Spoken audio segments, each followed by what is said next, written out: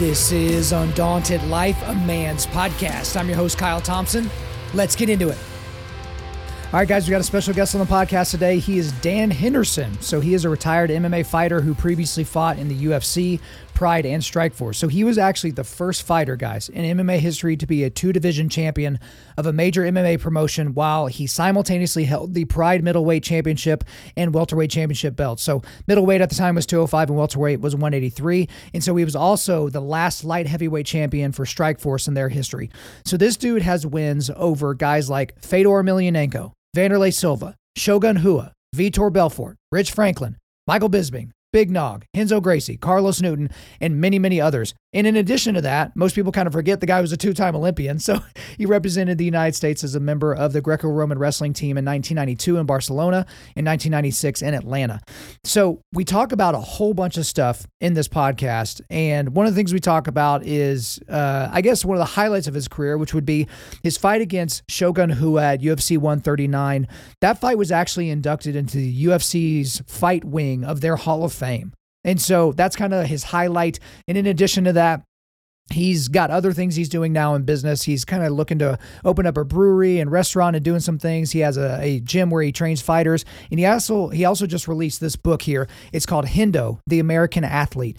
And so this book is really a breakdown of his career and his life. So it gets into his early life and his childhood. It gets into his wrestling career and everything that he went through, trying to become an Olympian and then trying to win a gold medal. And then we get into his MMA career as well in the book. But in this interview today, we kind of follow the same cadence as the book. We talk about what it was like growing up with a very athletic and tough father and an athletic and more naturally athletic older brother, why he was drawn to wrestling, why Greco. When did he realize he had what it took to potentially be an Olympian? Okay, now he's an Olympian. You know, how does he get to becoming a gold medalist? And he didn't win the gold medal, so how does he deal with that? And then his trajectory changing and becoming an MMA fighter, right? But he's fighting MMA in the early days in the 90s where you're having to fight multiple times in one night. There's not always a lot of money. He was doing that while still trying to be an Olympian and make the Olympic squad and do all those different things. But he burns his ships at the age of 30, and we talk about that, and he goes full bore into MMA. And guys, we go through his times in his career. We had to fight 3 times in one night. We talk about what he did in Pride. His first fight in Pride was against Wanderlei Silva, and that was his first loss. We talk about how he got the nickname the H-Bomb for his right hand. We talk about when he wins the 2005 welterweight Grand Prix, becomes a world champion. We talk about when he gets his second belt. And then we break down all these fights that you guys would remember. His fight against Michael Bisping, which is still to this day my favorite knockout of all time, was when he knocked out Michael Bisping at UFC 100. Greatest KO probably in UFC history. But then we talk about when he fought Fedor and when he fought Shogun, and they had, one of the greatest fights of all time, the fight I mentioned that's been inducted in the Hall of Fame. We talked about the end of his career and fighting Michael Bisping again and retiring. And then we also talked about his faith, because he mentions a few times in the book just very little things about his faith. And so I asked him a few questions about that and kind of put him on the spot. So that's towards the end of the interview. So you guys should definitely stick around and check that part of it out. But then at the end, I asked him some kind of rapid fire lightning round questions about MMA. If he could only leave one fight for humanity, which one of his fights would he leave? If he could get one fight back, what's the number one fight? What was it like fighting against all those roided up fighters in Pride, especially, and then also in UFC before USADA came in?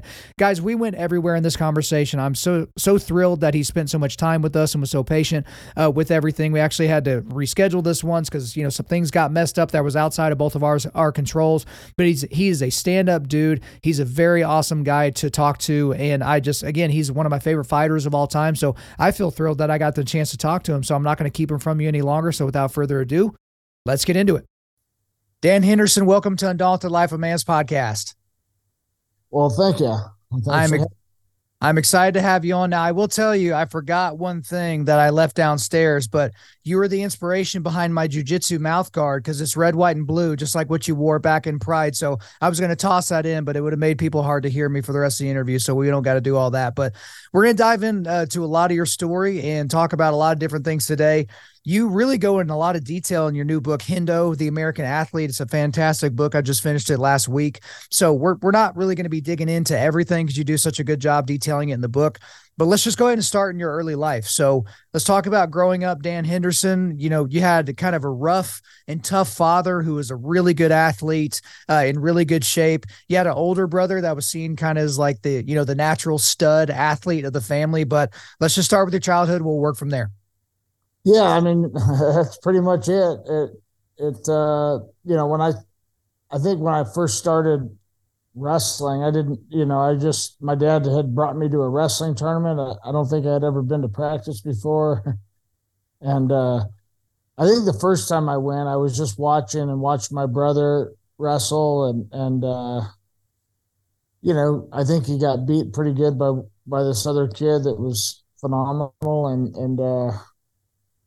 I didn't know what to think of it. Then the next time I went, I was the one wrestling also, and I think it was after that we started doing the practices and started learning moves. But I was 5 years old, so I mean it's all just fun at that point.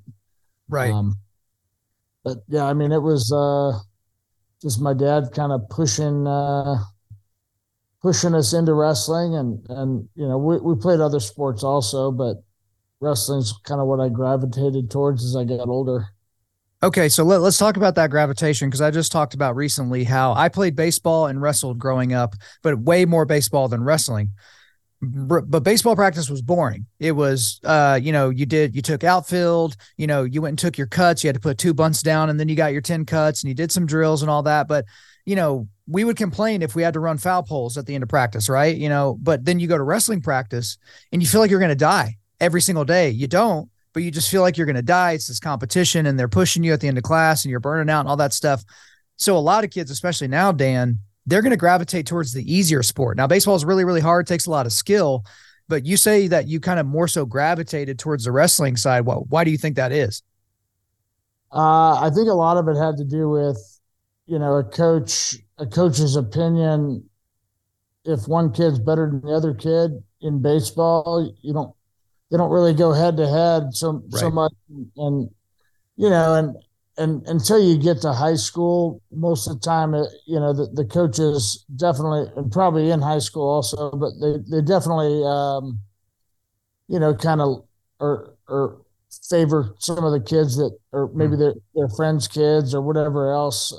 But I just didn't like that. I knew that I was better than some kids, but I just wasn't playing. And in wrestling, I didn't have that problem. If I beat the kid, then I made the team, or we both go to the tournament and I'm the one that wins, type of thing. So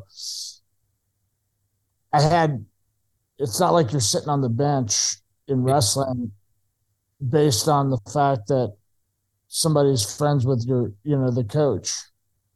One, with baseball, there's no way to settle who's better, because you can't both bat at the same time and to hit against the same pitcher, same pitches and all that type of thing. But in the room, it's like, well, got 2 kids at this weight, so y'all are going to wrestle 3 times, and first one to win 2, like you're on the team, you got the spot. And so growing up in Oklahoma, you obviously are familiar, and you get a lot of that. Now, there's a very interesting quote from your book that I think kind of leads into this discussion about everything, but it's this quote here. Let's just say if it wasn't for my dad and Bob, Dan Henderson wouldn't be who he is today. So the Bob that you're referring to in your book, and you talk a whole lot about him in the book, so we'll just be brief with him today. You're talking about Bob Anderson. So yes. Tell us about Bob, and tell us about why the combo of Mr. Henderson and Bob Anderson kind of led to you going on the pathway that you did. Bob was just one of those guys, kind of an old school coach that, made you grind in practice, made you do a lot of extra work, and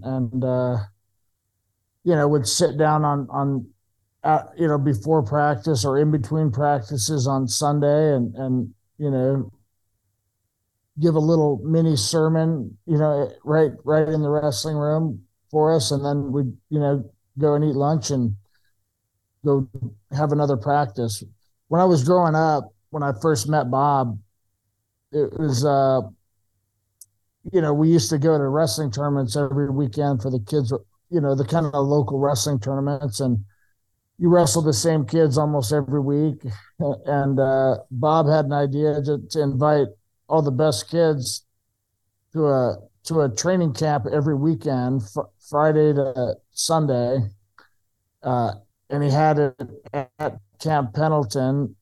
Parents would drop their kids off on a Friday afternoon, pick them up Sunday night, and I think it was like $9.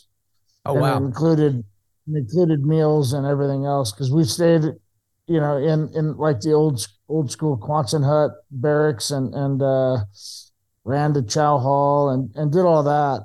So it was kind of fun as a kid to do that. But I mean, we're practicing 3-4 times a day.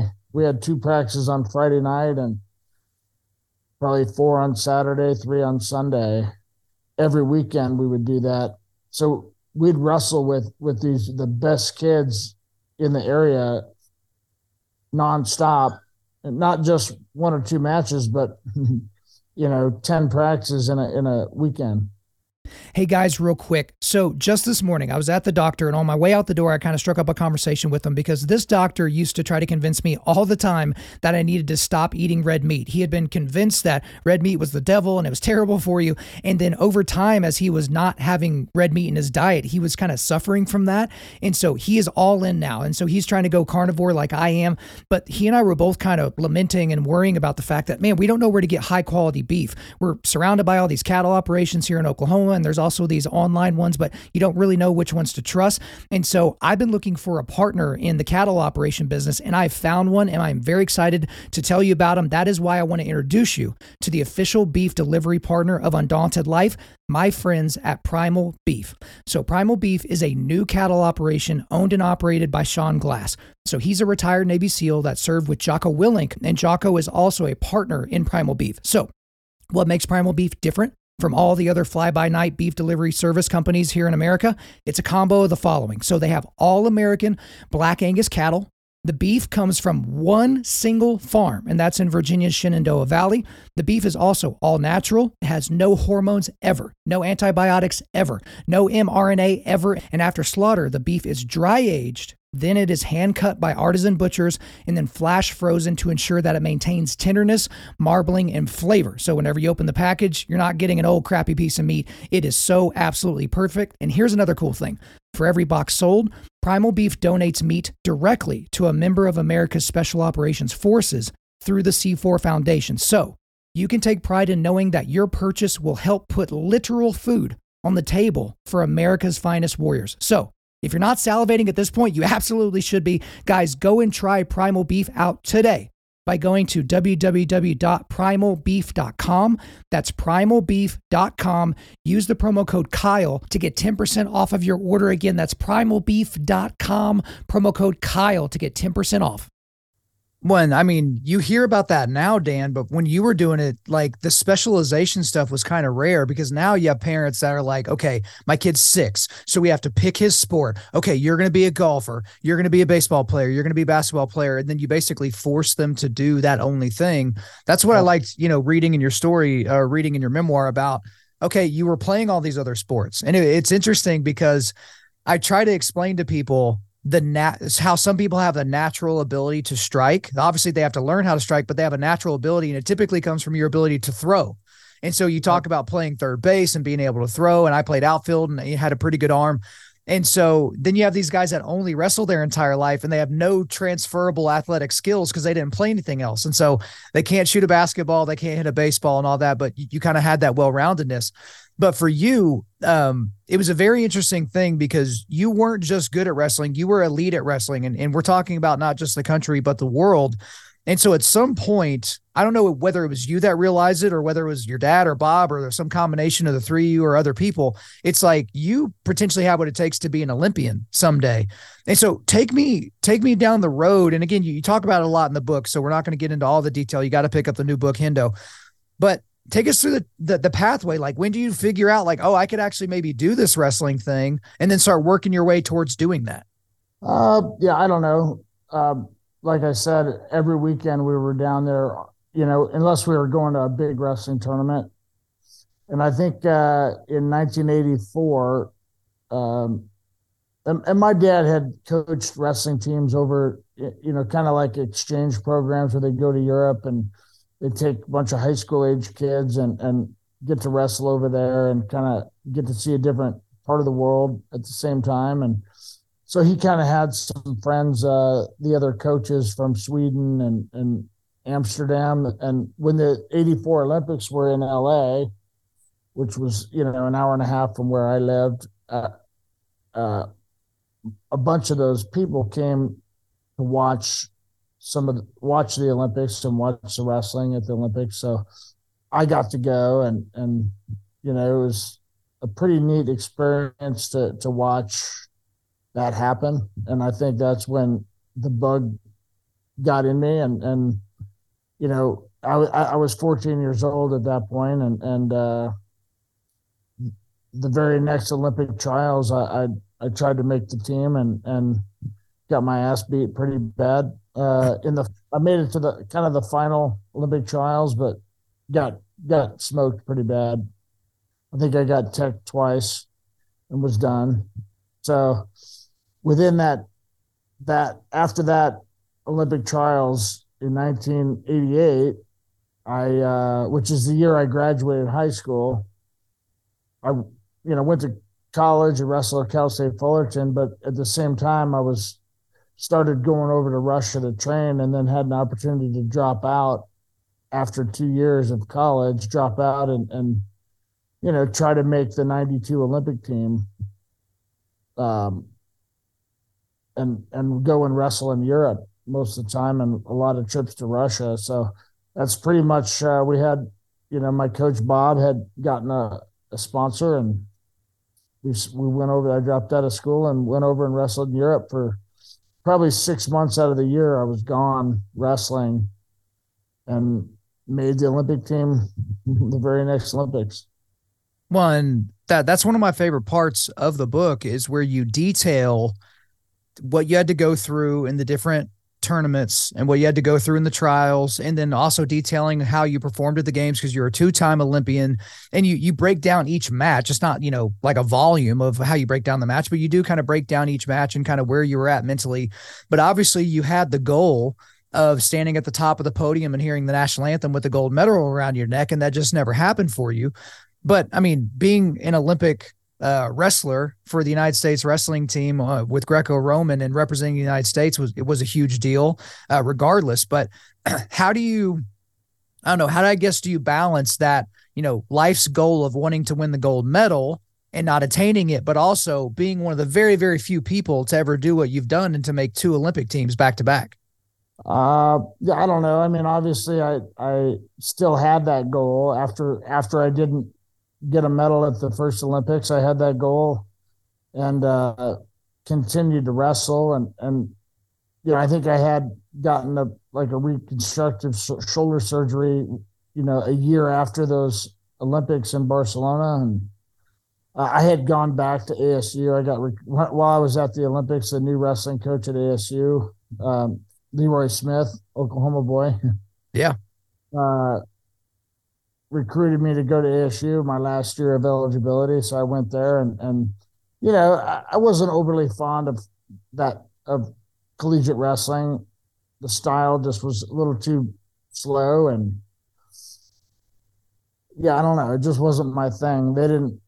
I like to score points, and college wrestling wasn't that way. So yeah, I just, kept on going, and still had that goal to win a medal, made the next Olympic teams, and still didn't achieve my goal. So I tried for a third team, but didn't make the team.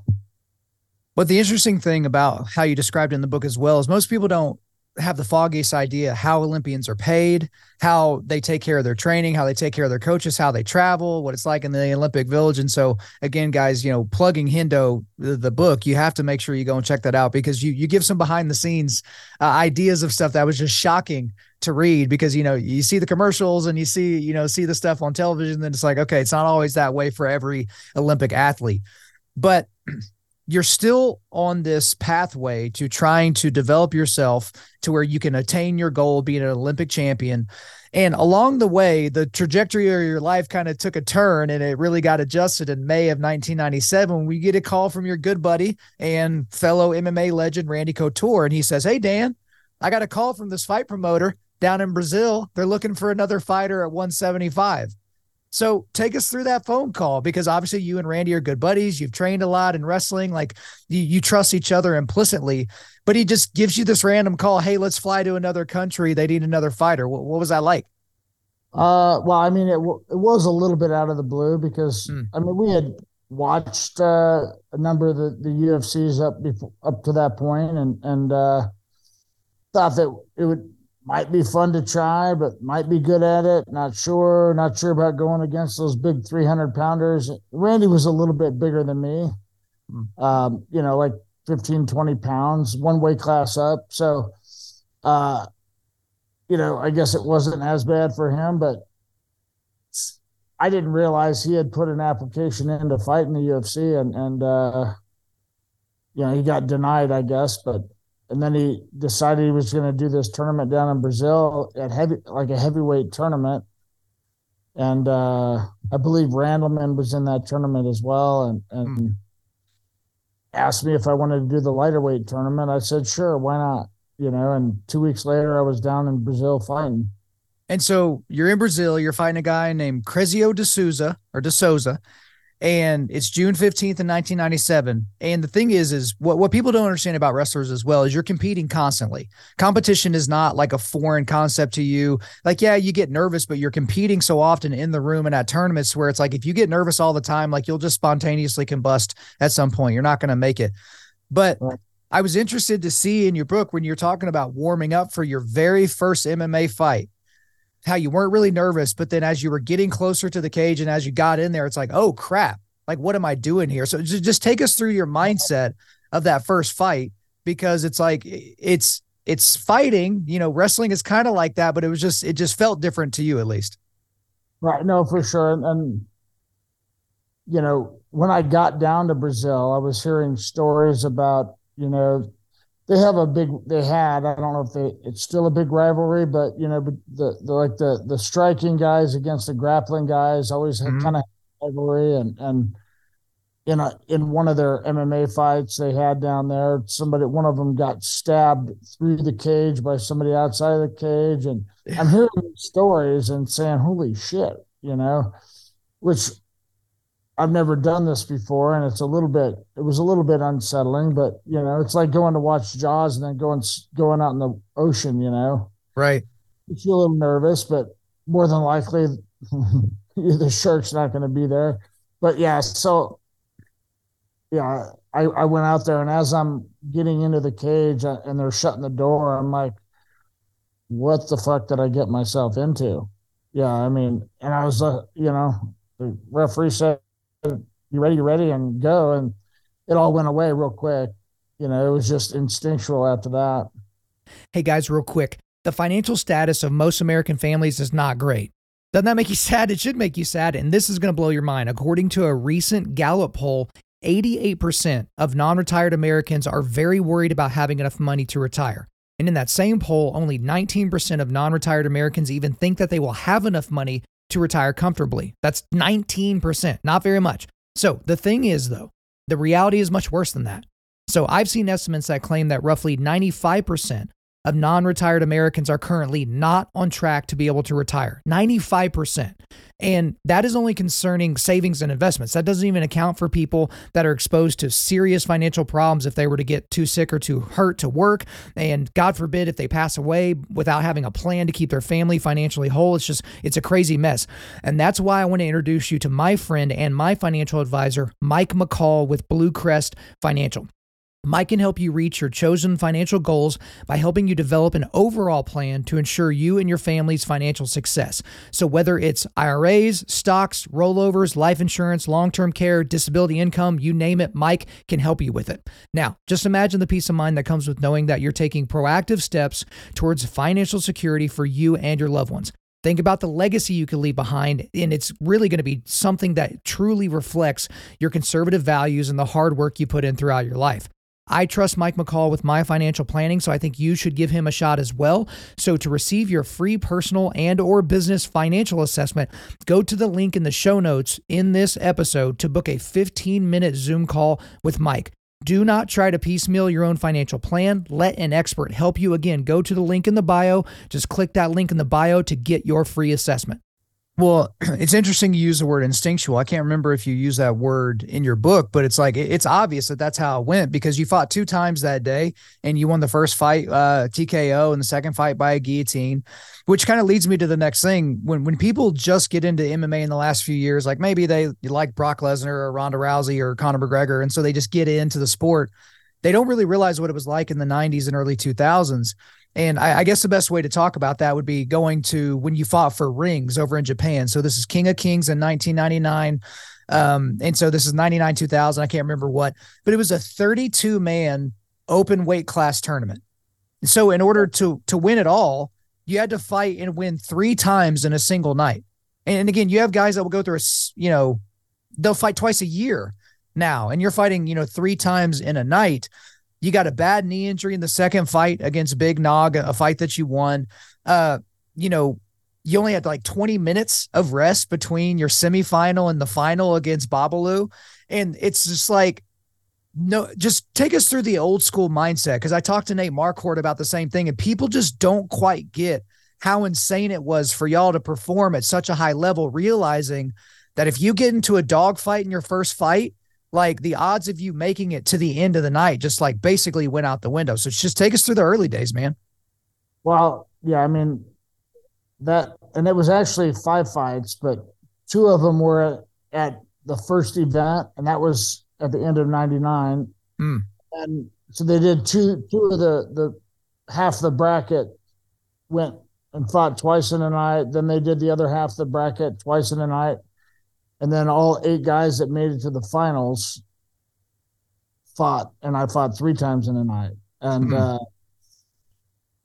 yeah, it was definitely tough. They did kind of change the rules a little bit for the tournament. Basically, it was 2 5-minute, kind of like they do the Ultimate Fighter, 2 5s, and if it's a draw, they'll go a third. And I did go the distance with everybody in the tournament, with the exception of my first fight. And he was a Greco heavyweight, or 220-pound heavyweight wrestler that I think medaled in the worlds. And yeah, he was the biggest pussy I fought out of all of them. I don't know. I was shocked. I think I kneed him in the ribs, and he, kind of went down and tapped out fairly early. But yeah, and it was and I don't know if I said this in my book, but I had never even sparred before, and that when I did that tournament, that was the first time I sparred in practice. For that. I had already fought in that tournament in Brazil, already fought in the UFC at that point, and then did this tournament and decided I should maybe try sparring in practice. So that helped quite a bit. Yeah, I can imagine. But being a wrestler and used to wrestling 5 times in a weekend, and not much break sometimes is the reason why it was a lot easier for me to do those tournaments. As my career and as I got older, there's no way I wanted to do tournaments, just because, the competition's a little bit steeper and guys are better, and I was getting older. So those recovery was huge in those tournaments. And yeah, I tore my knee up in the second fight that night, and had to reach deep to go out there 20 minutes later to fight Babalu. Yeah, it was just an insane, just looking at the names that you took on even early in your career, it's just crazy. But at the time, people also don't understand this. Like, there weren't MMA gyms back then. So it's not a complete shock that you never hit pads or sparred or did a whole lot before you got in there to fight, because no one really knew what to do. In order to be an MMA fighter, you had to go train at a boxing gym and then drive across town to a wrestling gym and then go to a jiu-jitsu school and take a private lesson and something like that. But you and Randy were actually, I don't know if y'all were the first, you're one of the first to kind of create your own team. And so that was Team Quest. So the legendary Team Quest, there's a lot of names out there. Chael Sonnen's another guy that was there with you guys. So what was that like, trying to start a gym where it's like, okay, we're not just going to be the gym that does this one discipline really well, but we're going to try to do it all so we can train for these fights. Well, I mean, the sport kind of dictated that. I mean, it wasn't just one aspect of fighting. It was everything, every martial art kind of combined. So we had guys that did a lot of grappling, did a lot of striking, and we kind of would bring them in and practice all together, and we'd all be learning, the same things. But Randy and I were really good at using our wrestling and figuring out how to make our wrestling work for everything else. So, and yeah, it would have been a lot easier had the sport been around and there was coaches that actually went through this and already knew what was good for wrestling, what wasn't, and in MMA and yeah, it was definitely a process, but it was real fun to learn after years of wrestling Greco. And Greco, it's even more limited than freestyle. You don't have leg attacks. You can't grab legs, and it's mostly upper body. And it got pretty redundant in practice every day. So as soon as I started MMA practice or training, it was so fun to learn all this new stuff and submissions, and we weren't allowed to do that stuff in wrestling. And I think that's what slowly developed in me was the love of the sport because of how fun and exciting it was. And so at some point you make the decision, I think you were 30, where you're like, okay, I'm going to do this MMA thing full time. You're not going to pursue the Olympic dream anymore. You're not going to go back to school. I think you're talking about going to chiropractic school or something like that, start your own business, that type of thing.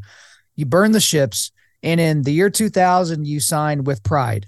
And so I have this habit of when I'm on the back porch smoking a cigar and having a whiskey, I'll just turn on old Pride fights because it's just like, it kind of takes me back to those early days and that 10-minute first round or whatever. But at the time that you signed, it was the biggest MMA promotion in the world. You had previously fought in the UFC at UFC 17, but the UFC was kind of struggling at the time. No one really knew that it would survive, much less become this, global hegemon that it is now. But you're undefeated. You're 9-0. You already beat, Big Nog, Carlos Newton, and some other guys. And they asked you to fight some dude named Vanderlei Silva. And you see him, in the pre-fight stuff, and he's tatted up, and he's obviously juiced to the gills, and like he looks like a fighter. He looks like a dude that'll kill you in a parking lot. And you go through this fight, you lead up to this fight, and you actually lose the decision. And this is the first loss of your MMA career. So take me through that, signing, going to fight in Japan again, fighting against this guy that everybody's terrified of, but then you do go in there and you just don't get your hand raised.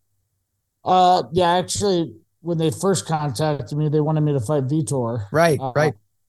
And he got hurt or pulled out. And it wasn't like had that long of a notice. I think I knew about 3 weeks before that I was going to fight there. And, and then I think I was at a wrestling tournament in France and got word that my opponent changed to Vanderlei and said, okay, I didn't really know anything about him, but whatever, it's fine. They were paying me, so I was going to go make some money and hopefully beat somebody up. And I got home and I ended up having strep throat at the end of that. And I really didn't have, and I had like 10 days at home and I was pretty much wiped out for at least a week of that 10 days. So it really set my conditioning back a little bit. And, in that fight, there was a lot of action when I fought Vanderlei. And when I showed up at the hotel, I saw him walk by, tattoos on the back of his head. And, I'm like, what the fuck? That's who I'm fighting. So I was like, all right, but I don't get intimidated easy. So I've been there and done that with scary looking guys, and they're not so scary once you get a hold of them. So, but yeah, I came out and kind of smashed Vanderlei's eye pretty good, and I remember in that fight he kind of and the rules were kind of goofy for that event. They didn't allow knees to the head when you were face down on the ground. But if the guy was face up, you could soccer kick him, stomp him, whatever. I think their mentality was if he's face up, he could see it coming and, move out of the way maybe. But if he's face down, he won't. But Vanderlei threw an illegal knee to my head when I was face down, and they stopped it. And then they told me that if I didn't continue, I'd lose the fight. Not that I was thinking about not continuing, but I was seeing a little bit blurry at that point. But I got up and finished the fight. But yeah, I was. I think the last half of that fight, I spent a decent amount of time on my back with Vanderlei above me, trying to soccer kick and head stomp me while he's holding onto the ropes. Well, and that's the other thing that's kind of shocking to people when they watch some of these old fights, especially the soccer kicks, which I don't actually know why that's not super legal considering some of the other things that can be done, like, flying knees and different things like that. But, to each their own. But after that fight, you go on a nice little run and you beat some guys. And as you're beating guys, like you're bludgeoning them, you're knocking them out. And so this is when you actually get a nickname for one of your body parts, and it's your right hand. And so you get the nickname the H-bomb. And so that's from legendary Pride commentator Mauro Ranallo. And he basically called it the H-bomb. And the thing is like nobody was really expecting it, right? Because you're the Greco-Olympian, right? No one's expecting overhand rights. No one's expecting these uppercuts. No one's expecting you to have that. But the thing is when you connected, Dan, people would just turn off. And I mean, you knocked out Renzo in the fight right after you lost to Vanderlei.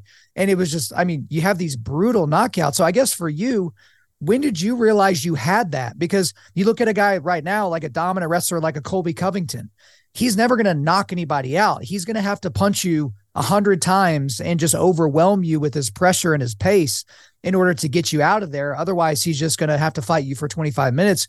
But for you, it's like you can look for one shot, land it, and then the fight's over. So take us through that.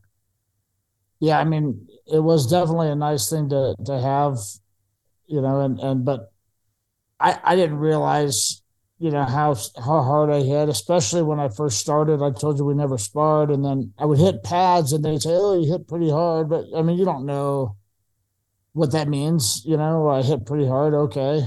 But until you start sparring and kind of reacting to punches coming at you with your own offense and kind of setting up certain shots and trying to figure out where to put those punches and where to put that power.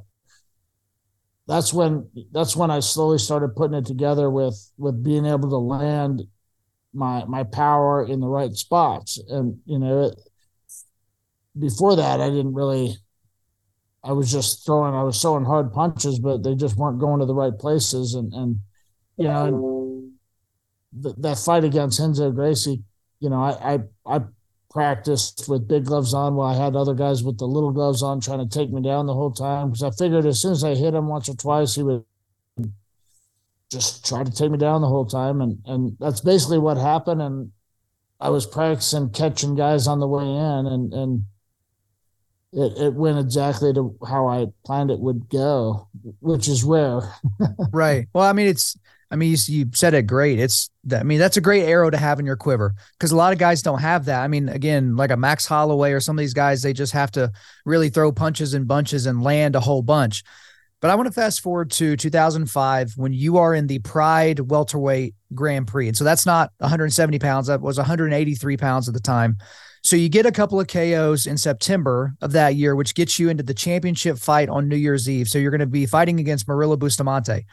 And so, again, you go into all this detail in the book. So it's going to seem like I'm just casually passing over this. But again, you got to pick up the book for all this detail. The fight does go the distance. You win via split decision. And at that exact moment, you're a world champion. And I want to read this quote from you from your book here. I heard the ring announcer scream, "Dan Henderson." And it dawned on me that I had finally won the first championship belt in my career. I had reached one of my mixed martial arts goals. I could check world champion off of that list.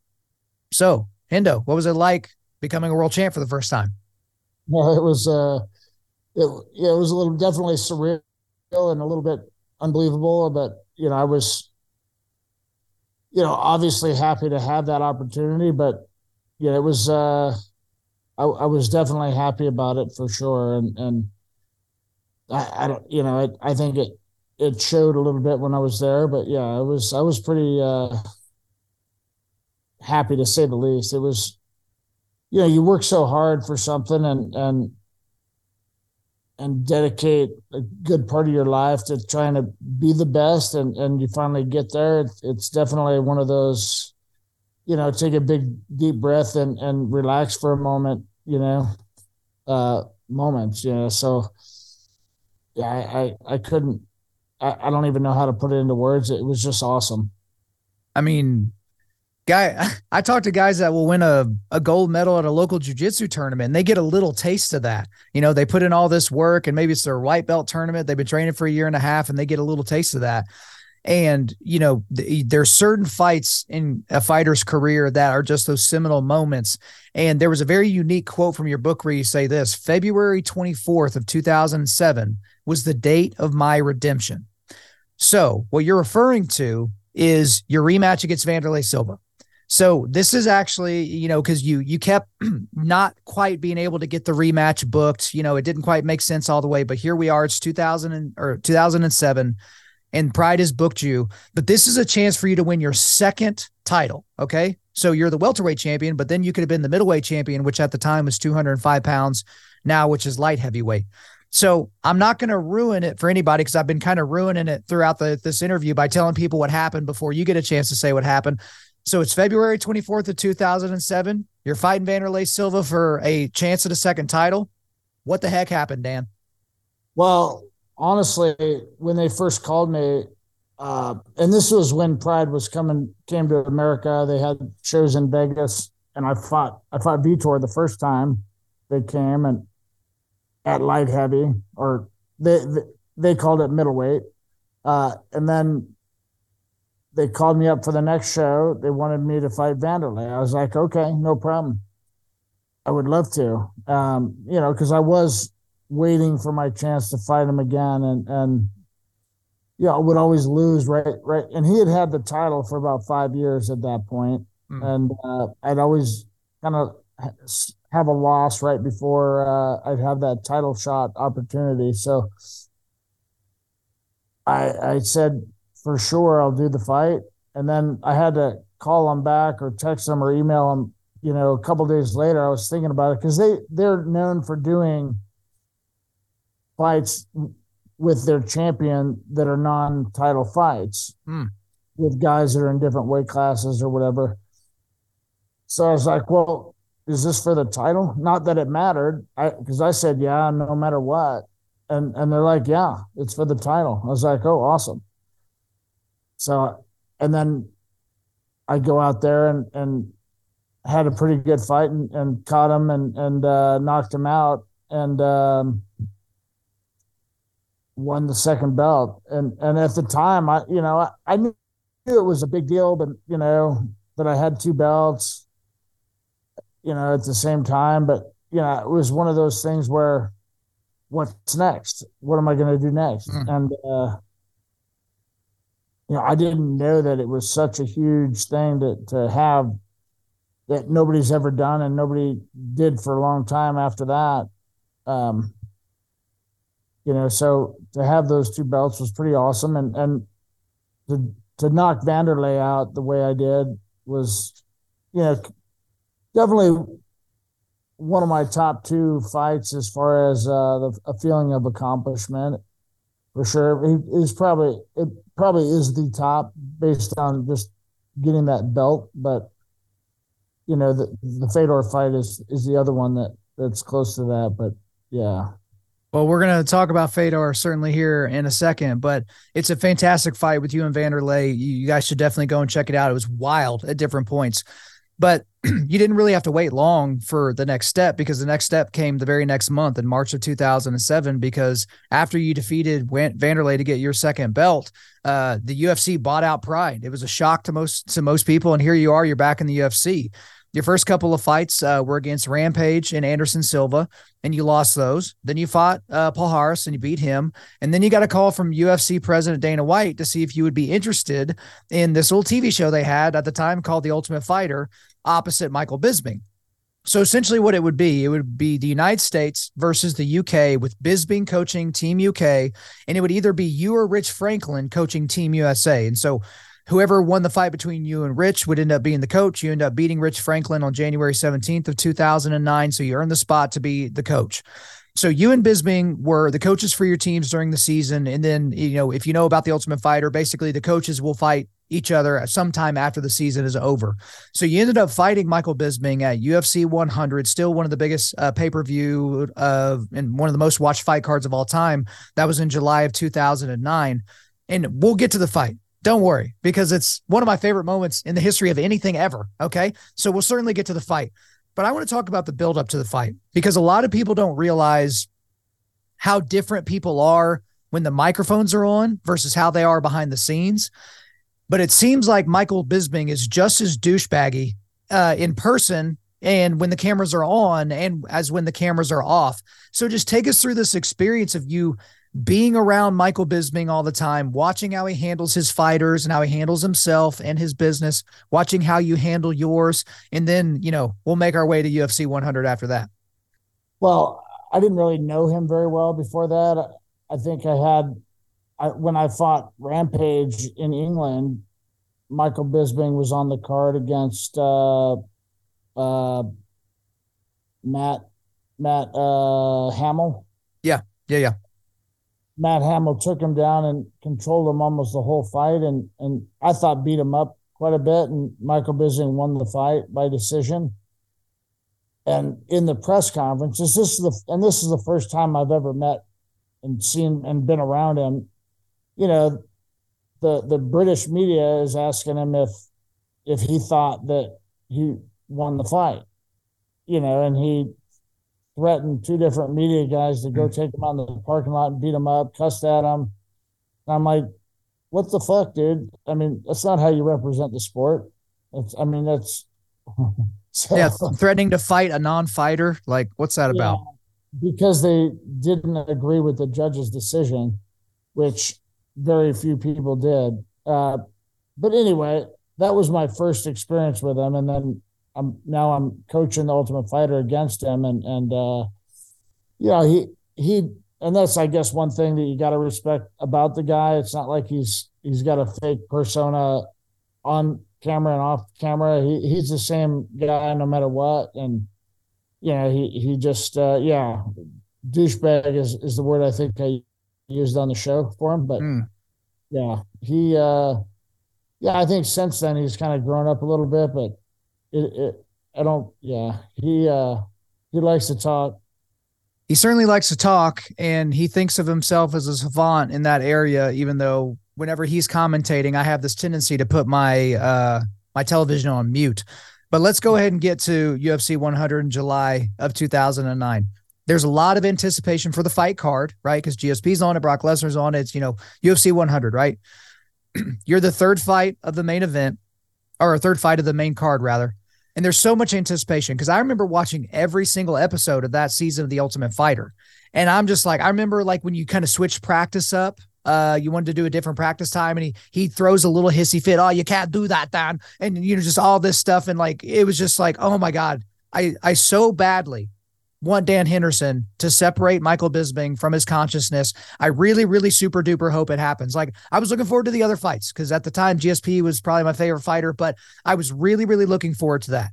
So, well, let's just talk about the fight a little bit. You get into round one, you can see kind of how his movement's going. You get close on a few things. You're smiling at him. I think he shot a takedown at the end of round one, which was hilarious, considering the two different backgrounds on your wrestling. But then we go into round two, and there's a quote from the book that I want to read here. He made the fatal mistake of moving to his left and right into maybe the cleanest, hardest overhand right in MMA history. And it's so funny because I rewatched the fight just a week ago, Dan. At the very beginning of the fight, Joe Rogan is saying things like, oh, yeah, I don't really know how Dan Henderson's going to be able to handle the pressure and the pace and blah, blah, blah. And then I think Goldberg was like, Joe, Bisping keeps circling to his left. He's circling into the H-bomb. And Joe's like, yeah, he's going to have to be careful. And then in round two, like the perfect connection of perfect connections happened. You throw a little inside leg kick, and then you just throw the entire planet's worth of energy into one motion and connect it with Bisping's face. And then you followed it with a Superman punch, technically, which ended up being your logo for one of your businesses. And it's still my favorite moment in all the moments of 30 years of MMA and different things like that. It's my single favorite moment because of how much I wanted it to happen. And so how did it feel to you? Because I didn't think you were going to say Fedor earlier. I thought you were going to say the Bisping one was the most satisfying because of, all the talk and all the everything else. But let's talk about Bisping and that knockout. Yeah, I mean, obviously I enjoyed it more than anybody because I got to do it. But Yeah. You're not alone in how you feel because almost every day, no matter where I'm at, someone comes up to me and says, "Thank you for knocking out Bisping," or "That was my favorite," or almost every single day, no matter where I'm at, someone says that, and so you're definitely not alone in your thoughts on that one. But I said that Fedor was a close second. It was more about accomplishing something big. I mean, I knew I was going to go in there and destroy Bisping, and I didn't think he was going to be able to handle me and my style and my power.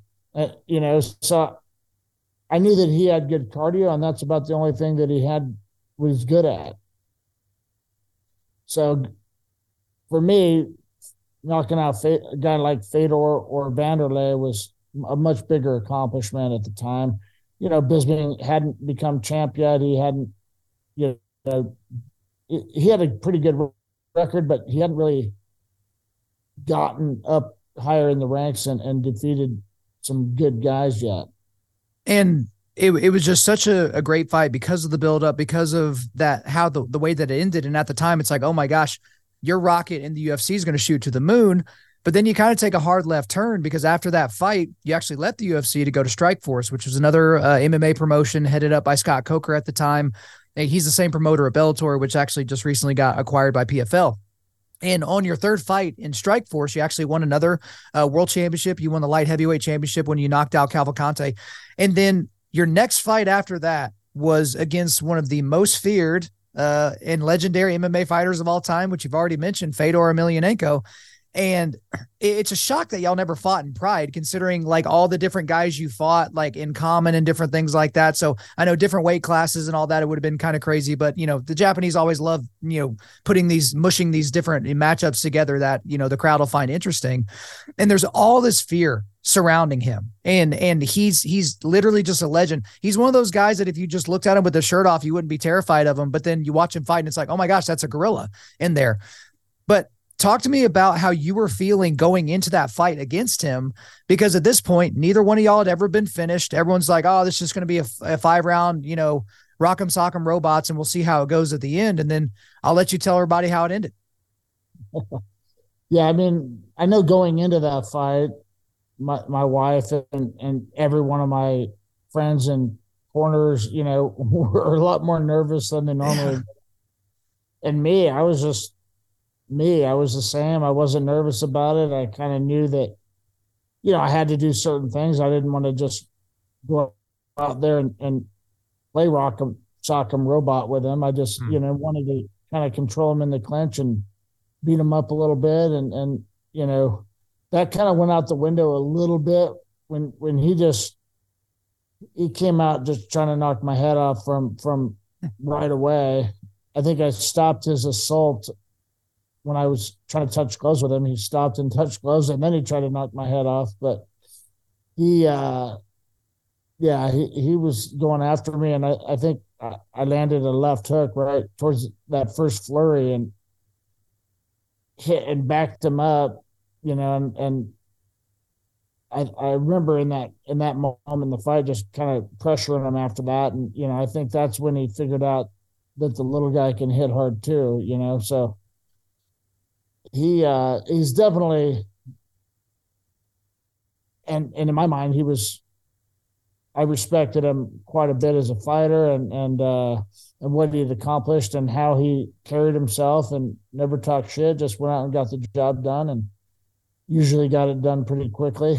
So yeah, it was definitely, like I said, one of the top couple feeling of accomplishments that I've had in my career for sure.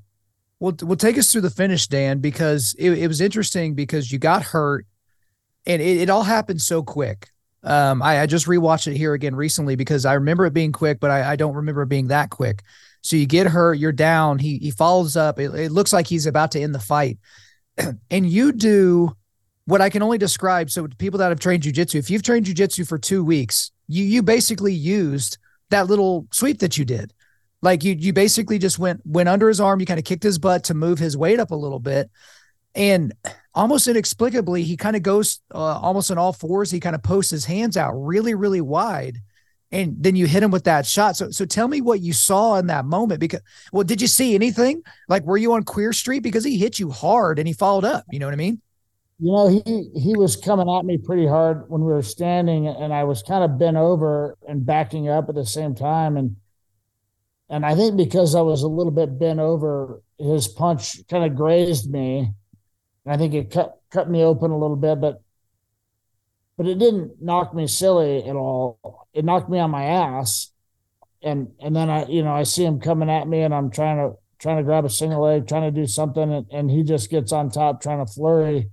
But I wasn't really hurt that bad at all. It was more about him just bum rushing me and knocking me off balance, and it set me on my ass. But I'd like to get like a single leg in there and or just an underhook and kind of throw him by, or pull the single leg to where I'm pulling on his ass so it make his weight go on his hands. And he was kind of off balance trying to punch me so hard that he didn't have his weight set back to where he could have a good balance. So I just made him have to put his hands down on the mat as I popped out the side. And it's not like you practice that punch in practice very often at all. But I just threw a punch towards his face up under his armpit from the back and hit it in the right spot, I guess, because he face planted on the mat. I mean, it was incredible. And again, to people that have continued watching Fedor's career, like he's been turned off several more times since then. But at the time, people were talking about it like whatever's harder than granite, that was what Fedor's chin was. It was like, this guy's not capable of being finished. And then you finished him in such spectacular fashion, which was incredible. But after that fight with Fedor, Strikeforce folds. Okay. So here you are, you find yourself back in the UFC. And so you just, the UFC bottom. yeah. And so here we go. Strikeforce is absorbed just like Pride was. And so this is like, I think your third stint in the UFC at that point. And so your first fight back in the UFC was against another Pride legend in Shogun Rua. And that was at UFC 139 in 2011. You had actually previously beaten his brother, Ninja Rua, back at Pride 17 in 2001. So that was pretty interesting. I didn't realize that until I read your book. But this was going to be a 5-round main event. And Dan, I've been a part of some fight cards where it's like, okay, here's two legends that we're going to put in a fight. And then it just ends up being a dud. It just sucks. And it's just like, you're so excited because you're thinking about all the highlights for both guys and you think, oh, it's going to be fireworks. And then they go in there and maybe they're giving too much respect to one another. And then it just ends up being an awful fight. But what that fight ended up being is legitimately one of the single greatest fights in the history of MMA. So it was the fight of the year for 2011, but the fight actually was inducted into the fight wing of the UFC Hall of Fame. I think it was back in 2018. And so talk to us about going into that fight. Obviously, it was another shocking thing that you two hadn't locked horns before, considering the different places that y'all had fought and the places where you were there at the same time. What were you anticipating going into that fight? And then just take us through this just 5-round war that you both endured. Yeah, I mean, I think, and I don't know which one of his fights I was watching where, previous to that, he had, I think he might have been injured, coming off injury or something like that, and just didn't perform very well. And he kind of quit halfway through the fight. And and just got finished. And so, and I'm seeing that, and I'm like, you know what? I'm gonna pressure him and beat on him a little bit, and I'm gonna try to make him break and make him quit and finish him. And that was kind of my goal going into the fight. I knew that I had the capability of doing that, but yeah, I knew obviously he's been around a long time and a tough guy. Um, so I kind of hurt him right at the beginning of the fight, cut him open, almost finished him, and used a lot of energy that first round. Then I think in the third round I knocked him down and tried to finish him again and just used a lot of energy. And I don't know. For me, I threw a lot of punches in that fight compared to what I normally do. And that was, the first time that they did 5 rounds for just a main event. Mm. So I had to take into account that I had 2 extra rounds and needed to kind of be careful. But yeah, I tried to finish him so hard into that third round that, kind of shot my wad a little bit and was pretty tired after that. So he I let him get back in the fight. Just, he toughed through it and kept on going and definitely a lot tougher and I gave him a lot more respect after that fight for sure. He was tough.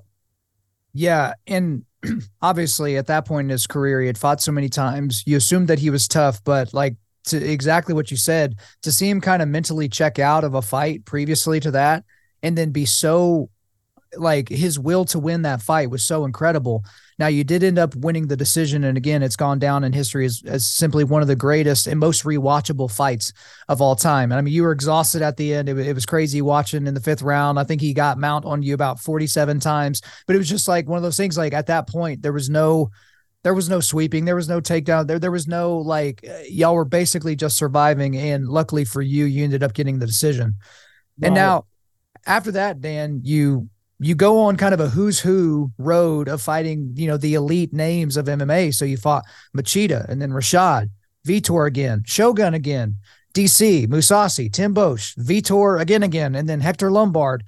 And it was at this time that after the Hector Lombard fight, because it wasn't going your way, that last fight for a long time, and then you hit him with the most inexplicable elbow strike of all time. Kind of like, it's like if you were to get mad at a wall and like hit it with an elbow or something like that. That's basically what you did to Hector Lombard's head. But you were thinking about calling it quits. You're well into your 40s at this point. And you're just thinking, that was probably my last fight. But then you get a call from Dana, Uncle Dana, and he asks you if you would be interested in having a second fight with your old rival, Michael Bisping.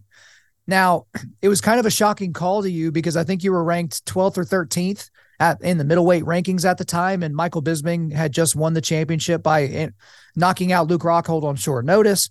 And, you had lost 6 of your last 9 fights up to that point. That was after the win that you had against Shogun, the first fight. But this fight would be in Manchester, England, home turf for Bisping. It was going to be a title fight. And you knew it was going to be the last fight of your career. And so did Dana in the UFC. And so you were either going to go out on top with the UFC strap, or that was just going to be your last fight and you're going to ride off into the sunset. So talk to me about your mindset going into this fight, because there's a lot going on. Like, you're at the latter end of your career. You've already made the decision. This is your last fight. You have to freaking listen to Michael Bisping talk again. And this fight's going to be in England. And as you've established earlier in this conversation and in your book, when you're fighting an English fighter in England and you let it go to the fight cards, it doesn't typically go your way. It's kind of a shocking thing that happens. But just take us through the buildup and take us through the fight. Yeah, at that point I had already learned, and not just him, but a lot of other people, but mostly him. I learned how to just ignore almost everything they say leading up to the fight. I don't really care. What matters to me is what happens once I get there and we're in the cage together. So, obviously, he likes to try to rile people up a little bit, but yeah, I just stayed me and I was pretty excited to get the opportunity. Obviously, I knew and the whole world probably knew that it was going to be really hard for me to do better against him than I did the previous time. I mean, that was basically like a grand slam type of fight the first time I fought him. So, you know, I knew that obviously I was going to try to beat him again, and it would have been a perfect exit out of MMA to kind of have that belt and be a world champ again, leaving the sport. So, I definitely I was 46 years old and definitely had a little bit of I was feeling the age a little bit as far as recovery goes. I wasn't recovering as fast. So those 5 round fights were definitely a little bit tougher. So I kind of came into that fight with the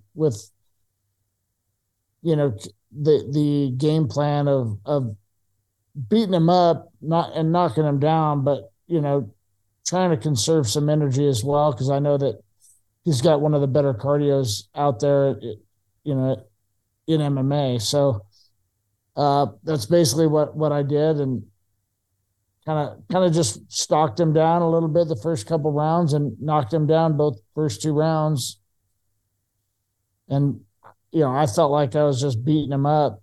He was touching me here and there, but never threw anything that even gave me an idea that he hit hard at all. So it was pretty shocking to me at the end of 5 rounds that I didn't get the decision, based on the fact that I beat him up and he looked like he got beat up.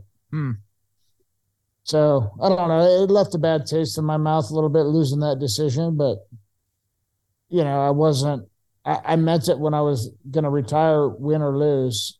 So it didn't really make me feel like I wanted to fight again. Winning wouldn't have made me want to fight again. That would have been the way to go out, and I was hoping for that.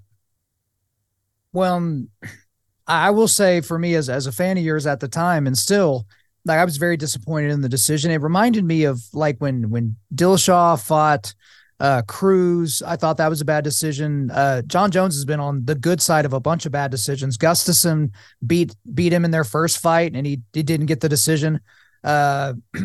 Another guy, Dominic Reyes, beat him in their fight and didn't get the decision. And so there's just some of those decisions that just stick with you, to where it's just like, it's almost like, yeah, this person got robbed. And if that fight had taken place in Vegas or Sao Paulo or, Tokyo, you probably leave with the UFC belt, but it was in Manchester. And so you didn't really get the nod. But, that wraps up your career. And I really appreciate all your patience with these questions, kind of going through all this, because you do a great job detailing in the book. And again, it's another commercial for Hendo, the book, the American Athlete.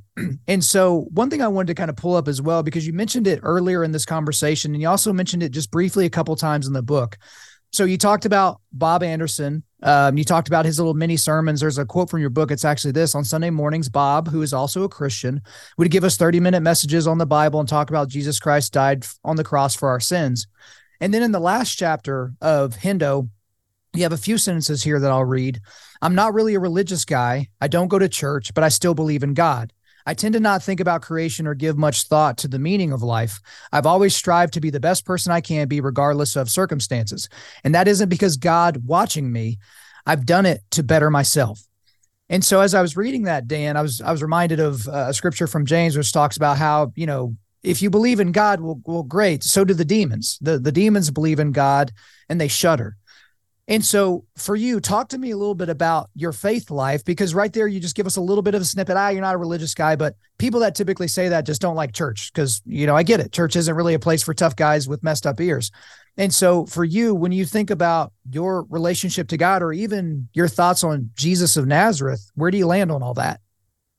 I mean, like I said, I don't go to church hardly. I've been to church a number of times, but not in a while. But I'm always trying to be the best I can be. And I think I'm always a fair guy, and I think if more people live like that, and I know what, the religion is supposed to try to get people to kind of have a reason to live like that. But I mean, I don't know. I just live like that just because that's how I am. And that, I just want to be a good person. I don't, I don't like, I've been mean in the past in certain circumstances, but, you know, I just, I'm just pretty easygoing and love everybody, give everybody the benefit of the doubt and have patience with everybody. And a lot of my friends and my wife, everybody,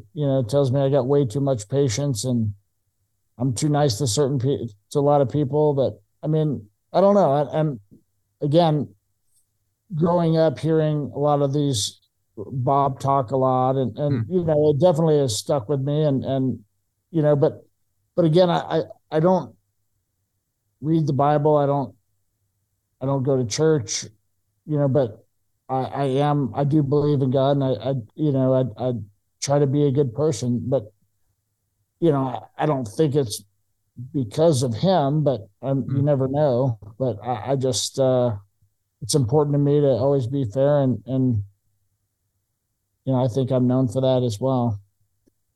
Yeah, and you mentioned, you don't spend a lot of time in scripture reading the Bible, but you're kind of aware of these stories mainly from what Bob would give you. If you do read the Bible, and the story of scripture is that none of us can ever be good enough before a holy and righteous God, that like even the best person was born into sin when they were born in this world. And so belief in God is an essential piece to a Christian walk, but it's what do you do with Jesus? Was this a real person? Did he really die on a cross, a Roman cross, 2000 years ago? Did he really rise from the dead? And did that provide payment for all of our sin debt so that we could be before God? For you, is that something that you would even be curious about digging into more? Because listen, I don't want to talk about church. I don't want to talk about any of that because that gets into denominations and preferences and music and all that. I don't even care about that. I care just specifically about, do you have faith that Jesus did that? Because if you don't, then you don't live a good life and, maybe you'll be right in the end. But specifically on the question, I guess, of the resurrection, is that something that you've ever really wanted to reckon with, to be like, okay, I want to get to pay dirt on this. I want to get to the foundation and figure out if I actually believe this or not. Yeah, I don't know. I mean, it's one of those things that it's probably still in my head that I'm not undecided still, kind of, I'd like to believe it, but there's been a lot of other things in history that have been written down that probably didn't happen, but typically there's always some sort of truth to start somebody to talk about it, even way back then. So yeah, I mean, I kind of lean towards believing it, but yeah, I mean, it's not something I think about that often actually, but. Gotcha. Well, putting it right in front of me like that. Yeah. I mean, I probably do believe a lot more than I don't believe, if that makes sense. Yeah, I did kind of throw that right in your face, didn't I? Well, that was kind of the point, I guess. But that would be my encouragement for you. Is there a lot of people, Dan, that don't think about it at all and they never want to think about it because that's just how they're wired? They hate God, even though they don't think he exists and all those types of things. But my encouragement to you, my hope for you would be that you would actually go further into realizing, hey, there's a lot of research and there's a lot that's been written down that substantiates the truth claims that we find in those gospel accounts. So that'd be my encouragement to you. Now, before we get out of here, because I know you got some important dental work that your lovely daughter needs to do, I got some rapid fire MMA questions for you. So these are more like just quick overall thoughts. Okay. So what is the number one fight that you want to have back? So if you go back in your entire career, even if it's a win, but if it's a win that you wanted to get in a more fancier way, if there's one fight that you could go back and redo, which one would it be? Well, either one of them, but probably the two fights that I lost to Vitor. Okay. Why are the ones to Vitor? Well, I think just mostly because of the reputation that he had and he would only fight in Brazil for some reason. For some reason. Yeah, I also think that, I would have liked to have had a little bit more time from the referee to kind of recover. He definitely knocked me silly a couple times in both those second fights. He's dangerous at the beginning of fights and it would have been yeah, that's one that I would like to do again. Either one of them. Okay, very good. Well, just real quick, you fought a lot of dudes in Pride and in the UFC that were like their blood type was Tropicana. They were so juicy. And like in your book, you just kind of like all shucksy about it. But for me, I'm like, I hate that because like as you talk about, you don't play fighting. Like you're not playing. This isn't baseball. This isn't, football. Like you're trying to kill the other person in a simulated manner. So how do you like reckon that? Because you lost to dudes that were juiced out of their minds when they fought you. Like, how are you okay with that? I think just being a competitor my whole life, you hear about guys doing this, you think guys are doing that. And, regardless, if they get caught, they get caught. If they don't, I guess good for them. For me, it's not something that I would feel good about doing something illegal. I've always just grown up with my dad and Bob really just not forcing, but just instilling kind of a good sportsmanship mindset. So I wouldn't want to do that. And I was one of the first guys to kind of take advantage of the TRT exemption that the athletic commission gave. But I when I first got told that I needed it, I'm like, well, I don't want to do steroids. I'm not doing that. And they're like, no, it's not that. It's just your hormones aren't being produced enough. And so I talked to the athletic commission about it, and they're like, yeah, you absolutely can. Well, but then everybody started abusing it, and away it went. But yeah, I mean, just having that mindset of being that way. I don't even know what your question was now, but I got off track a little bit. But yeah, just being a little bit more sportsman was just how I am. No, you stayed in the pocket of the question. I mean, it's basically, and there's a reason why they have a category for Vitor's career called TRT Vitor, right? When he went on a tear, like killing everybody, it was because he, again, was juiced to the gills. All right, back to the rapid fire questions. There's a few more left. If you could have a fight against any fighter from any era, any weight class, and you're in your absolute prime, so you can go full fantasy land here. Like you could fight, Musashi, or it doesn't matter. If you could fight one fighter from any era, their prime versus your prime, who would it be? Recently, I thought it would have been, what's his face? Izzy would have been a fun fight for me to basically stalk him down. And I think I didn't have a good style for him.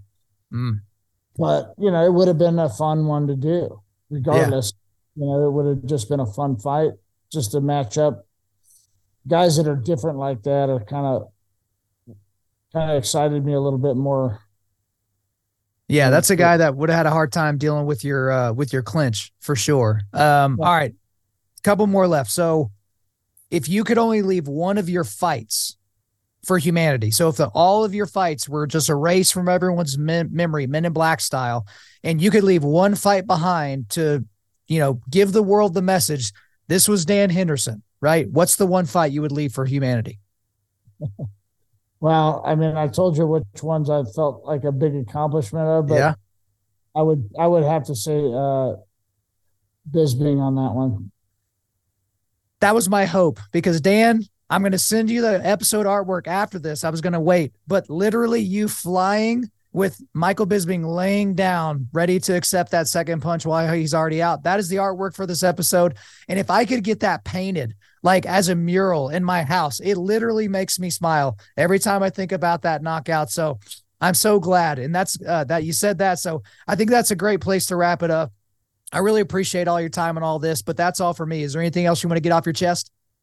No, I mean, I've been enjoying retirement a little bit. I have been working on I'm putting in a brewery distillery restaurant in the building that my gym is in, so it'll be kind of an interesting and pretty unique spot. And I live in a town where there's a bunch of wineries and some breweries already, so a lot of horse ranches. So I love where I live. But yeah, I've been working on that, so I'm gonna probably start getting pretty good at learning how to brew and distill alcohol. Well, very good. Well, hey, that may give me an excuse to come out to California because I don't find a whole lot of opportunities because you live in one of the one of the fine areas of California, not the crazy areas. So that's good for you and good for your family. But Hendo, thank you so much for coming on Undaunted Life of Man's podcast. I appreciate it. Thank you. There you go, guys. I hope you enjoyed my time with Hendo. But before we let you go, we are going to do a quick resilience boost. At Undaunted Life, our mission is equipping men to push back darkness with content that forges spiritual, mental, and physical resilience. So the main link I've got for you today is a link to where you can go and buy your copy of Hendo, the American Athlete. It really was a fantastic read. If you're a fan of MMA in general, it's a great book. But specifically, if you're a Dan Henderson fan, it's a must-have. It's a must-read. Thank you guys so much for listening to this episode. Wherever you're listening to this, please subscribe, rate, and leave us a positive 5-star review. If you want me to come speak live at your event or on your podcast, just shoot me an email to info@undaunted.life. That's info@undaunted.life.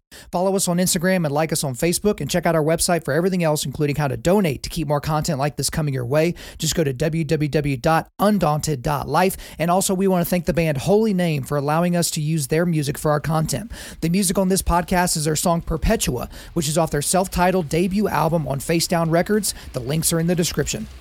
I'm your host, Kyle Thompson. Remember, keep pushing back darkness, keep forging spiritual, mental, and physical resilience, keep seeking the Lion of Judah.